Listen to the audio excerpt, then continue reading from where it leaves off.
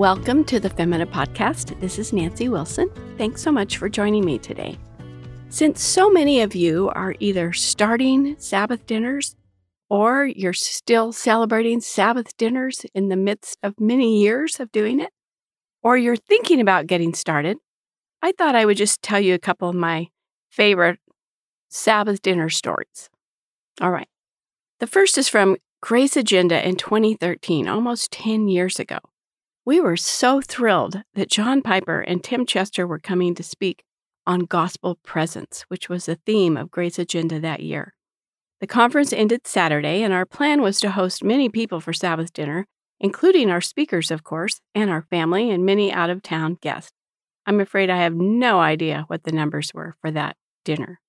But when we had things like that on the calendar, my idea is to do as much in advance as I can possibly do, especially because I knew I'd be busy on Friday with the Femina conference, and then I was hoping to attend as many of the talks as I could on Saturday.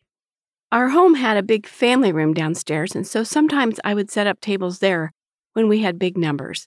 And I later learned that I could actually arrange it upstairs, too, by setting up lots of folding tables. But meanwhile, I set up tables probably on Wednesday of the Grace Agenda week.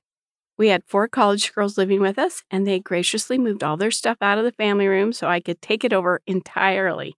The other bonus for setting it up there was we had a counter and a sink down there, and it was out of our way. We could all just walk around it for the next couple of days, and it wasn't in the middle of everything. So up went the tables, on went the tablecloths and all the place settings, including the place cards for the guests, so everyone would know where to sit. And by the way, I do think with a big group that it's a real kindness to have place cards so everyone knows where to go and they don't feel reluctant or confused or shy about where to sit. And I actually love sitting at a table, so this is always a job I enjoy. On Thursday, I was getting food prep done, cleaning the house, doing all the other things I could possibly do ahead of time. And then Friday was off to the races. Saturday came and all was well. But in the afternoon, I realized I was starting to just feel a little sick, a little dizzy. And I didn't want to stay too long in case the dizziness got worse, and then I might have a hard time driving myself home. So I left and went home early. I just lay down for a bit, hoping it would pass over, but it only got worse. So it must have been around 4 o'clock when I called Rachel and said, I need help. I remember when Luke and Rachel arrived, Luke assured me it was all under control because the Delta Force had arrived, and that was the truth. I wasn't sick with a fever, but I was just sitting still on my bed, holding my head still, and I could hear them getting all the final preparations together. They did a little more organizing, and thankfully all the food was ready, everything but the salad dressing. And I remember hollering out the ingredients so they could get it assembled. And then they just totally handled everything, the arrival of the guests, the setting up and serving of the buffet line, and all the things. I was so relieved, but of course so sorry to miss all the festivities.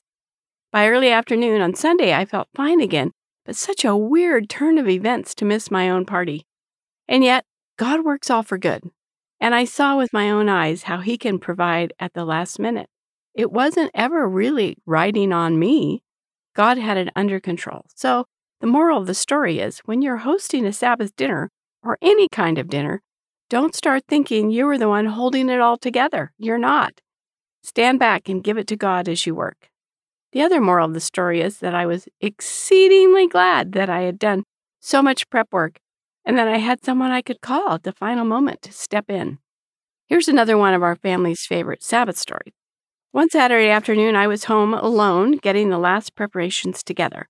I always call that the hour of darkness. Doug had gone to pick up his dad, which took about half an hour or so, and the kids hadn't arrived yet, so I was alone in the kitchen. Someone knocked on the door, and I went to answer it in my apron, and there was an old friend with an older woman I did not recognize. And the old friend said, "Hi, Nancy, here's Dot."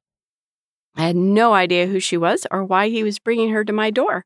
I said something like, "Hi, Dot, nice to meet you.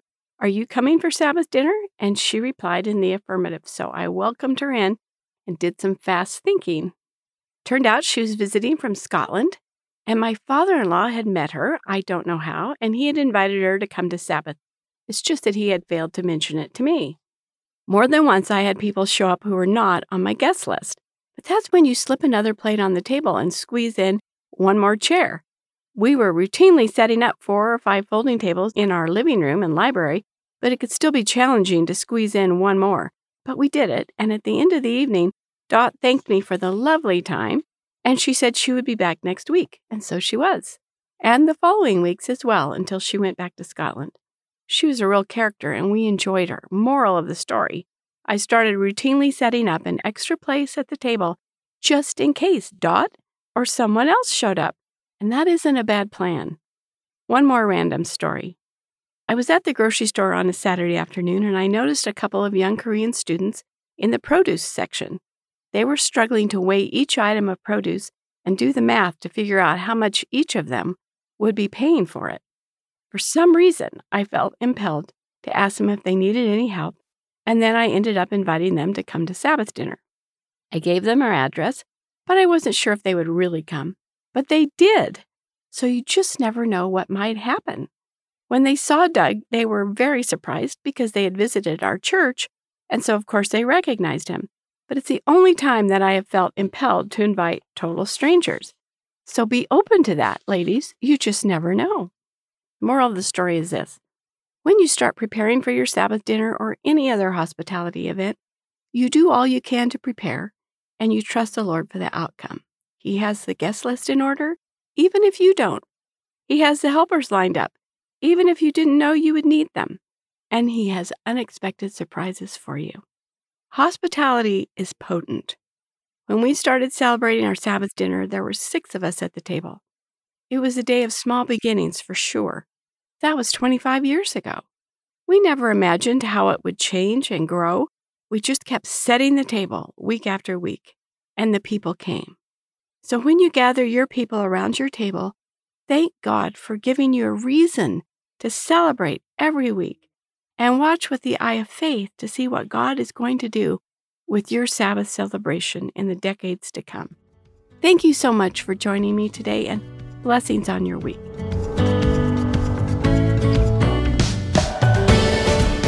Before I go, I want to let you know about my page on Canon Plus. That's where you can find all my audiobooks, audio series, conference talks, and more.